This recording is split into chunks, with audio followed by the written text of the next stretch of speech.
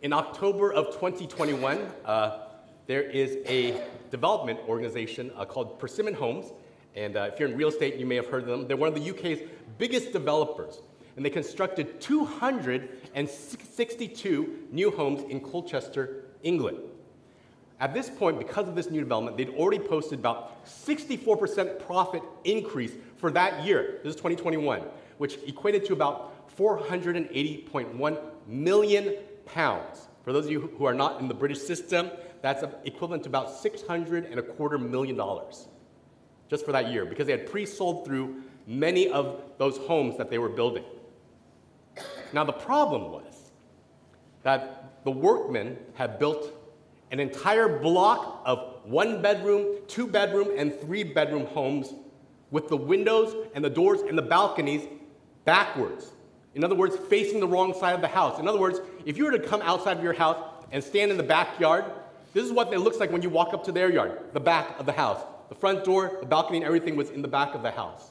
And so they were ordered by the city to flip around every single one of these homes. So that means that they wasted an inordinate amount of time, money, energy, because they were building in the wrong direction. And I want to submit to you that can happen to us in our spiritual lives in following Jesus. That as a follower of Jesus, as a member of the family of Christ, we need to be thinking about, what am I building with my God-given gifts, my service, my resources, and my life? And like these homes, am I building in the wrong direction? If you have a Bible, you'll want to turn in it to 1 Corinthians chapter 14. 1 Corinthians chapter 14. If you are new here, we have a Bible under every other chair in front of you, and those Bibles are free. That's your Bible to take home. Those are the Bibles that we give away. So if you don't own a Bible, take that one home with you. But we're in this series called Clear, where we're studying in a world of confusion and conflict to see life through the countercultural lens of the gospel, the good news about Jesus. And that the Apostle Paul writes to this kind of cool, hip, urban church in the city of Corinth to remind them, instead of being blinded by the values of this world, to see clearly through your identity in Christ, that as you are loved and forgiven and transformed through the cross, that Jesus is guiding us to grow in holiness and unity together, that the church would be distinct from the world around us. And then Paul shows us how to practically apply that through areas like sin, conflict, sex, relationships. And so we saw in chapters 8 through 10 that in following Jesus together as a church, the point was, whatever you do, do it all to the glory of God and for the good of others. But the problem that we're discovering in chapters 11 through 14 is that the Corinthians aren't glorifying God when they're worshiping together, that in fact they're experiencing all kinds of discord and disorder as they gather together for worship as a church. And so today, we're going to see how can the Corinthians use their God-given gifts to build their church in the right direction together when they're in the midst of bickering over these very exact gifts. 1 Corinthians chapter 14, verse 1.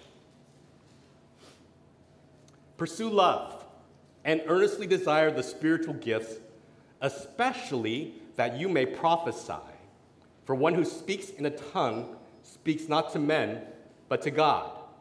For no one understands him, but he utters mysteries in the Spirit. On the other hand, the one who prophesies speaks to people for their upbuilding and encouragement and consolation. The one who speaks in a tongue builds up himself, but the one who prophesies builds up the church. Now I want you all to speak in tongues, but even more to prophesy. The one who prophesies is greater than the one who speaks in tongues, unless someone interprets, so that the church may be built up. Excuse me. So let's stop right there for a minute. Paul is continuing to talk about spiritual gifts. We've seen that from chapters 12 all the way through 14. And you need to understand, if you're joining us for the first time, spiritual gifts, they're not natural talents and skills, but they're God-given, God-empowered abilities from the Holy Spirit to build each other up in knowing and worshiping Jesus. And so in verse 1, when he talks about us wanting to pursue this grace-filled love of Christ, earnestly pursue love, this love for one another that we saw in chapter 13, that is the priority, and that when we're seeking God-given gifts from God, that we want the kind that love each other, that are most contributing to the spiritual health and growth of other people. And he says specifically, like the gift of prophecy over the gift of tongues. Now, the question you need to be asking yourself, well, what's the difference between those two? Because they're both speaking types of gifts from God.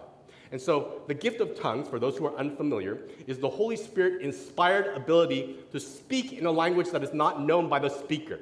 And so we see that in different forms. In Acts chapter 2, verse 4, that the disciples are able to speak a foreign language that they had never been trained in and preach to people of various different nations.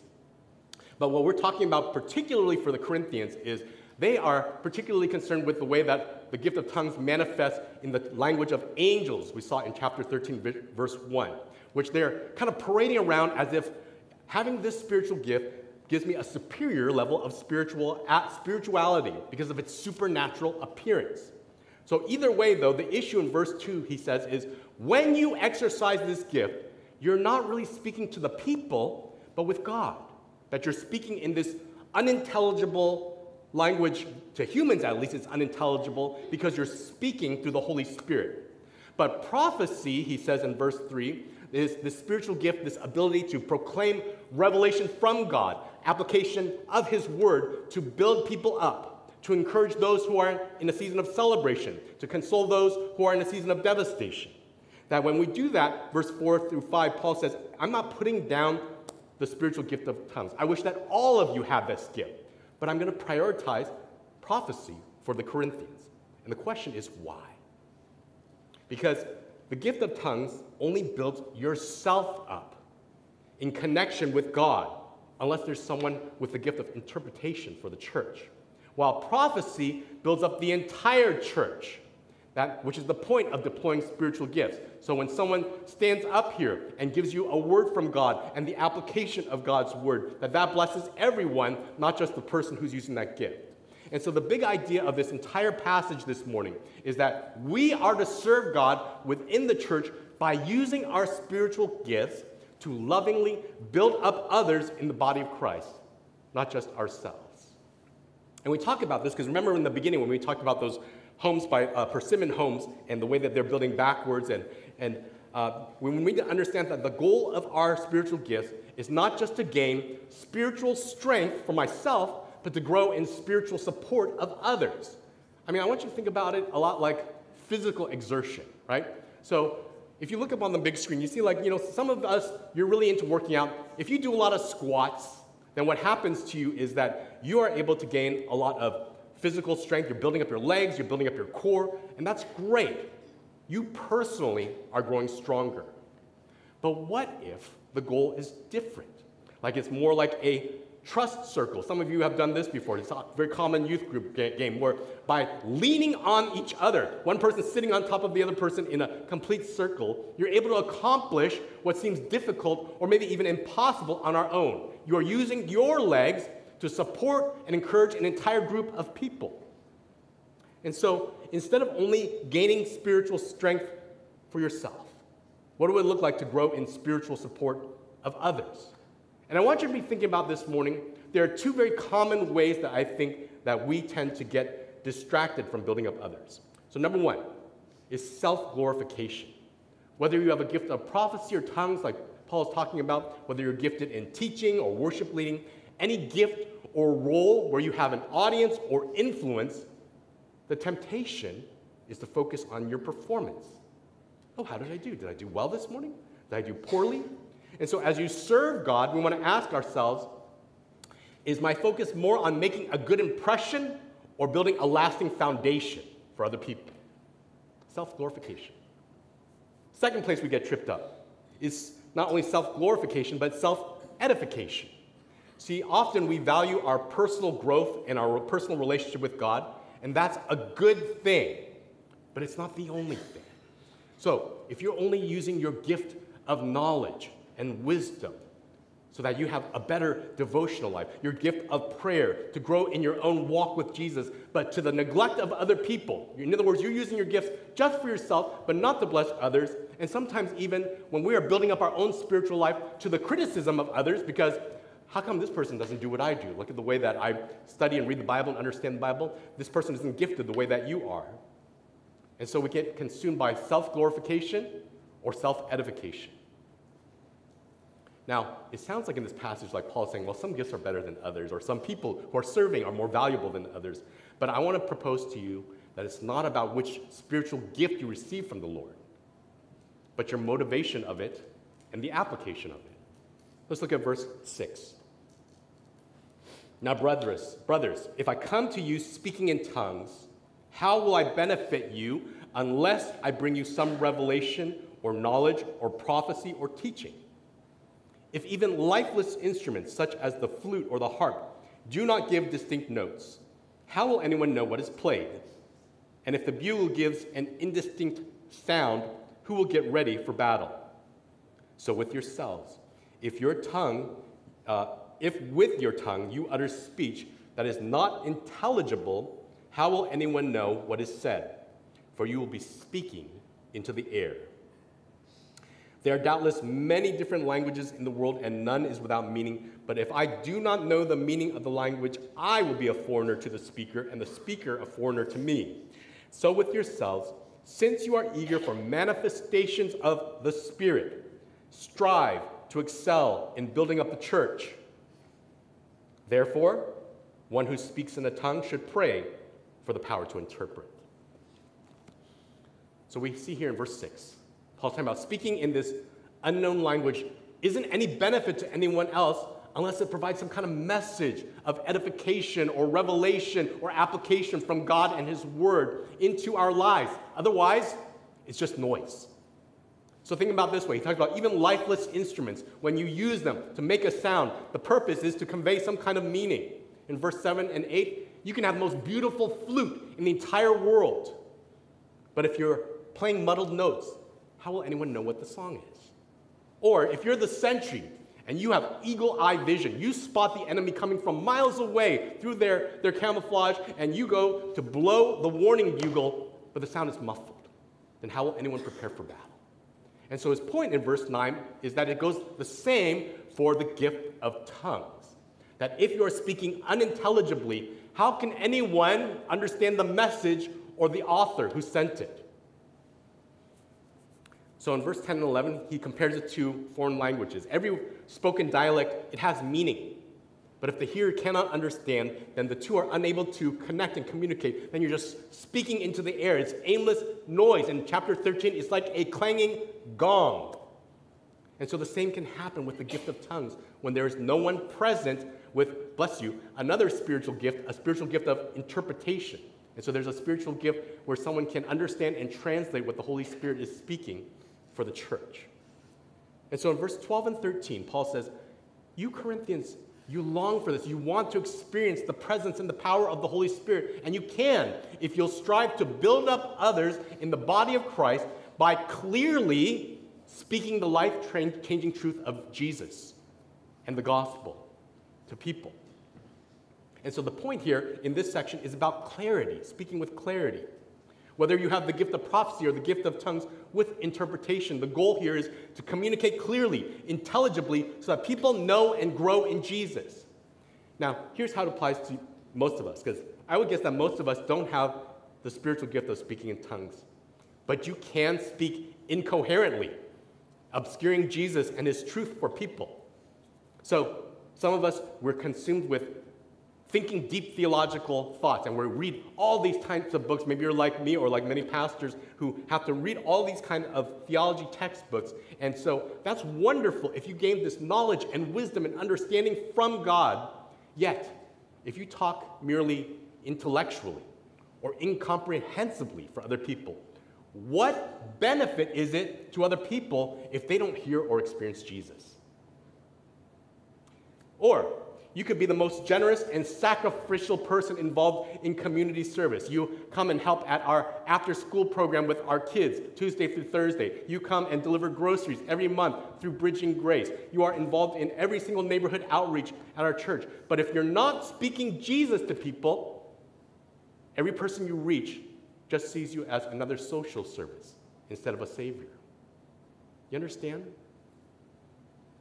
And so, sometimes it's all these things that can distract the clarity of our message. And the question you want to ask yourself is, as you are serving God, as you are employing your gifts for the Lord, are people hearing Jesus or gibberish through your spiritual gifts, through your words, through your actions? And what would need to change for you to be able to communicate the life-changing truth and love of Christ more clearly to people around you? Verse 14, excuse me. For if I pray in a tongue, my spirit prays, but my mind is unfruitful. What am I to do? I will pray with my spirit, but I will pray with my mind also. I will sing praise with my spirit, but I will sing with my mind also. Otherwise, if you give thanks with your spirit, how can anyone in the position of an outsider say amen to your thanksgiving when he does not know what you're saying? For you may be giving thanks well enough, but the other person is not being built up. I, Paul, thank God that I speak in tongues more than all of you. Nevertheless, in church, I would rather speak 5 words with my mind in order to instruct others than 10,000 words in a tongue. Excuse me. So here we go. In verse 14, here's another challenge about speaking in the gift of speaking in tongues. Right? He's talking about as we allow the Holy Spirit to speak through us, to pray through us, you yourself may not actually understand the words that are being spoken. And so your thoughts become uninvolved or unfruitful, spiritually speaking. And so you may think, well, I don't have the gift of tongues. I don't know what that feels like. Yes, you do. Think about it this way. There's times when you and I were praying with a group of people, and you're tired, and you're distracted, and you start to ramble. You ever do that? You're praying with a group of people, but you're so tired and distracted. Thank you, God, for this day, and the color blue, and the food, and hope that the Warriors win. You start rambling, and you're not fully present. You're not really paying attention to what you're saying to God. You're spiritually unfruitful. Your mind is just kind of whoosh. And so the solution, Paul says in verse 15, is when Paul himself prays and praises God in the spiritual gift of tongues, he does so internally, while at the same time praying and praising with his mind, intelligibly and externally, intentionally and externally. Because as we gather together for worship and fellowship, it's not just about my own edification, but for those around me. Otherwise, verse 16, he says, if I'm giving thanks to God in my spirit, how will an outsider? Now, here's the term here. The word there literally means someone without expertise, a non-expert. So it's someone who's an ordinary person outside of their expertise, outside of the spiritual gifting of tongues. Somebody who doesn't have any experience with that. How can they be in agreement, pray in agreement with you, saying like amen to what you're saying when they have no idea what in the world you're talking about, right? So in verse 17, Paul commands us to refrain from praying with the gift of tongues without the spiritual gift of interpretation present. Because you may have this wonderful gift, and you may be climbing this mountaintop of praise to God, but you're not lifting up anyone else, you're not building up anyone else along with you. In verse 18 and 19, Paul's trying to show us, I'm not trying to put this gift down. In fact, I, Paul, probably use this gift more than any of the Corinthians. Yet when we gather together as a church, my preference is that I would have 5 intentional words of instruction from my mind to teach people more than 10,000 unintelligible words in the gift of tongues with my brain turned off. You understand? And so how that might apply to us is you may not struggle with having speaking gifts like the gift of tongues or the gift of prophecy. Yet did you see Paul's point? 3 times in this passage, he instructs us to do things, to use our mind, to use your mind when you pray, to use your mind when you're singing. And so his point is that we would be intentional with our words and our worship and our service, even when the Holy Spirit is leading you, even if the Holy Spirit is speaking through you, to be intentional with your mind. And so the point here is that we would build up others in the body of Christ by intentionally blessing them with Jesus in the gospel instead of disengaging mentally. You see the difference? Blessing intentionally instead of disengaging mentally. Because it's so easy, even for those of us who don't have those specific gifts, to check out mentally in ministry. So some of you serve as hospitality team on Sunday mornings, but you're kind of given a script. It would be easy for you to just greet visitors with your verbatim repeated script in the morning. Doesn't mean anything. You can come here and lead worship, but you get too focused on the tasks or the technicals. It's easy for us to regurgitate Bible study questions or Bible lessons for those of us who teach and simply phone it in. Instead, what needs to happen is that you and I need to engage our minds to speak and serve and bless people with the intention and effort that they would know and grow in Jesus. And it's not just something that Paul would say applies to the gift of tongues or prophecy. So there was a Christian pediatrician. His name is David Cerqueira, and his wife was a Sunday school teacher of this 7-year-old girl named Sarah. And as a second grader, this girl was full of energy and beaming with naughtiness, and everyone at church adores her. I'm sure you can picture some of the church kids in our church that are similar to that. And so David's wife was preparing a Sunday school lesson for her class with Sarah in it, where she was trying to teach them how everyone can be useful in serving God, and that doing so is worthy of honor. The kids were quietly soaking up this lesson, and as it ended, there was kind of a moment of silence. Surprisingly, right? In a 7-year-old kids class, the second graders. And then Sarah kind of interrupted it. Well, what can I do? I don't have those spiritual gifts. I don't know how to do anything useful. So his wife kind of looks around, sees an empty vase on a windowsill. It would be useful if you bring in a flower to put in that vase. Now, I know some of you are thinking like, she's just trying to find random things for this kid to do. So Sarah also was thinking along those lines. Second grader, smart kid, and she started to frown. That's not important. And here's what her teacher said to her. It is if you're intentional doing it, engaging your mind to help someone experience Jesus because of your service. So next Sunday, Sarah comes and she brought a dandelion. Can you see the vase up on the picture? And she started doing this week after week. Without anyone helping her to do it, without anyone reminding her to do it, she's intentionally making sure that that vase is going to be filled with bright yellow flowers every single Sunday so that people experience the joy and the presence of Jesus in some way. And in fact, David's wife told the pastor about this little girl's faithfulness. And so the pastor took that vase and started placing it in the main sanctuary right next to the pulpit every Sunday.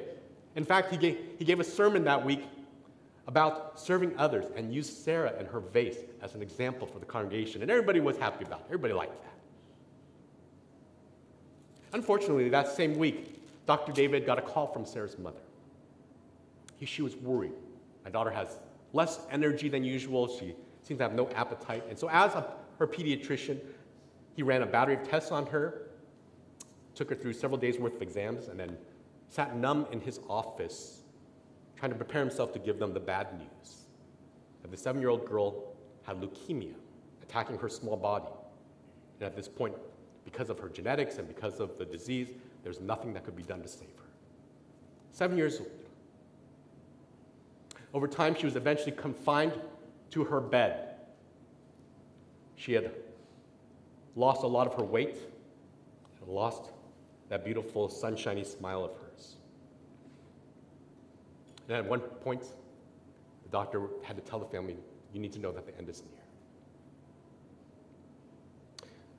Then that same Sunday morning, the pastor was preaching and just kind of suddenly stopped towards the end of his sermon, just staring at the back of the sanctuary. Everyone is like, what is this? He interrupted, like, what happened to this pastor? Did he have a glitch? Everyone turns around, look at the back, and who's strolling in the back? Sarah. Actually, not strolling. Her parents were carrying her in, bringing her for one last visit, bundled up in a blanket, her body kind of reduced to a pretty small size, holding a dandelion in her little hand. Slowly, they let her walk up to the front by herself where that vase was still perched to be able to put flour in it one last time. And she also put a little paper beside it. And I want to say to you, that little girl, if anyone has a reason to check out from serving God, why should I serve God? Look at the disease that I have to face. Look at how short my lifespan is. Look at how miserable I feel. But instead, she is intentionally speaking a clear message to the entire congregation through this tiny act of service, that I love and value and worship Jesus, that he is worth serving him and blessing people despite the tremendous pain that she's going through. 4 days later, Sarah died. And after the funeral, the pastor pulls Dr. David aside and hands him that little piece of paper that Sarah had left next to the vase. He said, you ought to have this. You're going to need it. And so David, he opens up this crumpled piece of paper and reads, written in pink crayon in a second grader's handwriting, "Dear God, this vase has been the biggest honor of my life. Sarah."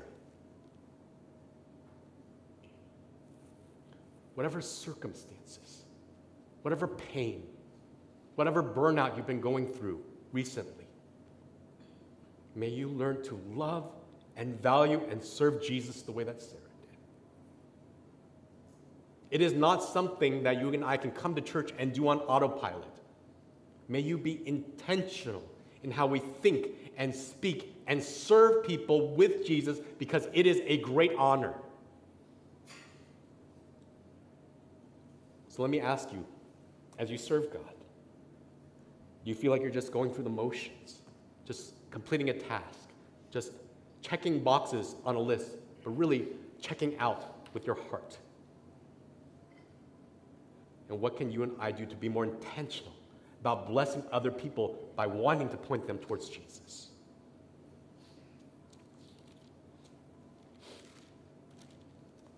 And Paul ends this section writing, "Brothers, do not be children in your thinking, be infants in evil, but in your thinking be mature.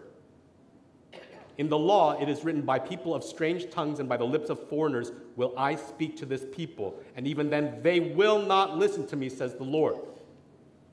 Thus tongues are a sign not for believers, but for unbelievers, while prophecy is a sign for not for unbelievers, but for believers. If therefore the whole church comes together and all speak in tongues, and outsiders or unbelievers enter, will they not say that you are out of your minds? But if all prophesy and an unbeliever or outsider enters, he's convicted by all. He is called to account by all. The secrets of his heart are disclosed, and so falling on his face, he will worship God and declare that God is really amongst you." It's weird. If you're reading the passage carefully, Paul says one thing about how tongues are for unbelievers, and then says how it's worthless for unbelievers, and then how prophecy is for believers, but then how he uses it to talk about unbelievers. So let's unpack this last part of the passage. Verse 20, he reminds us,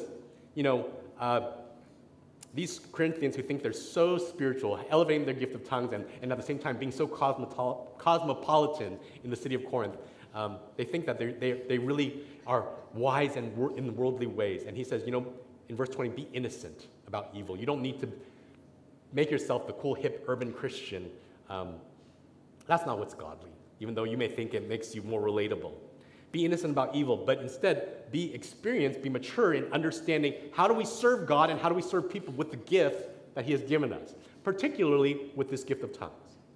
And verse 21, he's going to quote from the Old Testament this prophetic passage from Isaiah chapter 28. And the reason why he reads it to them is because it's a time when God's people were rejecting and refusing to listen to his straightforward prophetic declarations through Isaiah. So somebody exercising the gift of prophecy, directly speaking to the people of Israel, and God's people rejecting and refusing to listen to it. And so it says in that passage instead that God speaks now through an incomprehensible language, the Assyrians, who they don't know, a foreign invading force, who conquers them as a sign of judgment. not listening to prophecy, incomprehensible language, sign of judgment on Israel. Catch those pieces. So in verse 22, he says, in the same way, the gift of tongues is a sign for non-believers. It's a sign of judgment in some ways. That those who will ultimately reject Jesus, who refuse to listen, will receive no more revelation from God. Instead, it'll all become incomprehensible to them, like speaking in tongues to them. But prophecy, the proclamation of God's truth, is a sign for those who ultimately receive and believe Jesus, because you're willing to hear God, trust God, and respond to him. You see how that works? So it's about ultimate things. That tongues, yes, it builds up the church, but it's also a sign of judgment for those who don't believe in God, because it's a symbol of not listening to God, not understanding God, not bothering to hear him. And so the point here is that by itself, the gift of tongues is a sign that only reinforces your unbelief. Verse 23, if someone unacquainted with spiritual gifts, unacquainted with Jesus, walks into your church and the entire congregation was suddenly speaking in the gift of tongues, they're going to come to the conclusion, this is a cult. Dudes here are out of their minds speaking gibberish, and I don't speak crazy. And so they'll just walk on out of here.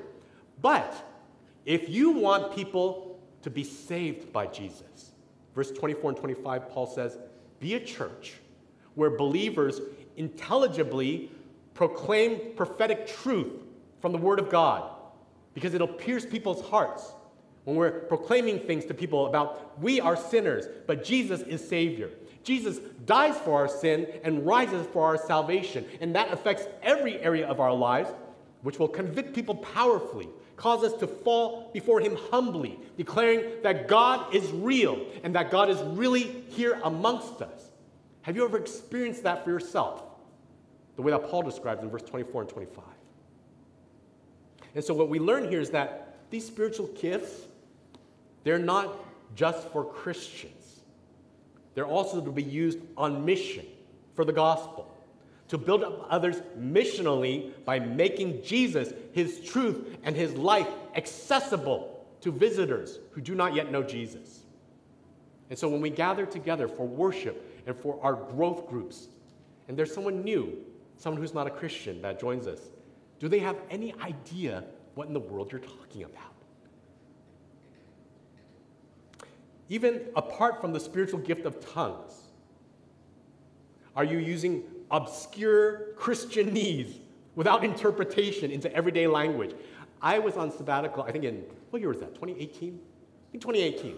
I took a sabbatical about 4 years ago. And one of my goals during my sabbatical was I would go and visit various churches to hear their, just to experience what different worship services are like, how other people organize their churches, and hopefully learn something. I went to this one church, and I never tell people I'm a pastor. I just go and sit in the back, just like some of you guys do. And the reason why is so I can blend in. You think I don't know. Pastors know why you're sitting in the back, okay? I sat in the back, and I'm watching, and I struck up a conversation with another person. I was like, hey, what does this church do? And the person's like, I don't know. This is my first time here, too. And so I got to talking with them, and it turned out that they were not a follower of Jesus yet. They just felt kind of like they wanted to explore and get to know things about Jesus. And so I was like, I didn't lie.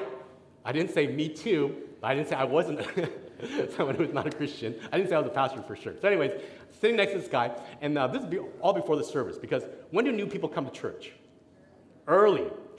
When do most church members come to church?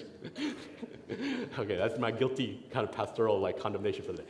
So anyways, I'm sitting next to this guy, and we're both early, and then finally a church member came in and noticed the two of us and starting talking to the other guy first. And his question for him was like, have you ever been washed clean by the blood of the Lamb? And I'm looking at this guy's face, and this guy was like, what he said was like, no, thank you. But I could tell from his face, he was like, what in the world do you mean by that, right? And so, afterwards, the guy left, and I was like trying to explain to this other guy, I'm not even the pastor. I'm trying to explain to this guy what he meant by that. But I want to ask you, do you make hearing from God plain and accessible when you talk to people who are new or not yet believers? You see, and it's not just how we talk, sometimes it's even the things within us, the character that we display for others that can obscure the gospel. Because you can be the most gifted worship leader. You can be the most gifted in leadership, in prayer, in teaching. But we obscure the gospel because of our attitude or our anger, because of our priorities or even our pocketbook, well, that speaks to other people of a different Lord of our lives more than Jesus. You understand what I'm saying? And I think that Paul, he's talking about what it looks like, first, to not obscure the gospel, not obscure pointing people towards Jesus. And so I want to leave you with this. How are you using your God-given gifts? And let's wrap it up with a short self-evaluation.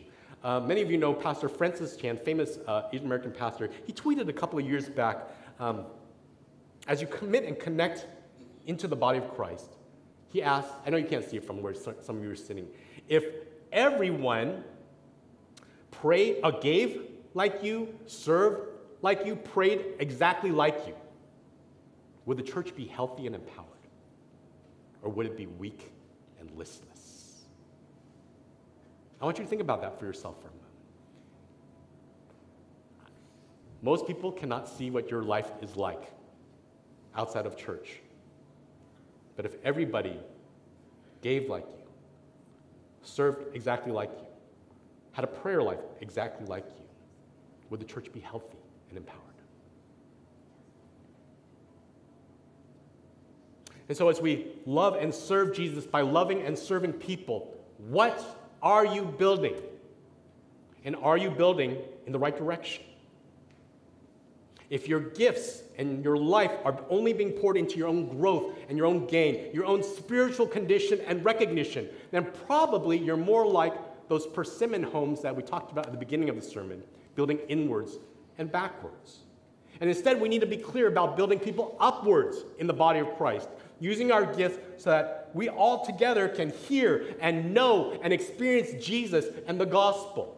That's the goal. And so from Paul this morning, we're reminded, are you being clear about communicating Jesus to people? Are you being intentional with your mind about blessing people with Jesus? Are you being missional about making Jesus and the gospel accessible to new people? May we be the kind of church that takes the gifts God has given us and builds up something incredible, something more powerful, something more beautiful than we could do on our own. But let's do it together. Would you bow with me in a word of prayer? Heavenly Father, we thank you for the incredible, precious love of Christ that saves us, that redeems us, that makes us people who, though we were once lost, were found by you, that we were once broken, we're continuously being healed by you. Though we turned away from you, you can use people like us to help turn others towards you. So this morning, we ask that you would really examine our hearts. That this isn't just a passage about spiritual gifts. It's about what are we building as a church, with our lives, with our gifts. Would you help us to look beyond ourselves? May we join that little 7-year-old girl who is already in heaven with you forever, and be able to say that as we employ our gifts in ways great and small, that taking our vases and serving you with them have been the biggest honor of our lives. Would you speak to us and convict us in ways that we need to center our lives more around loving and serving Jesus, by loving, serving others with clarity, with intention, with love, with the gospel. We love you and praise you in the name of Jesus.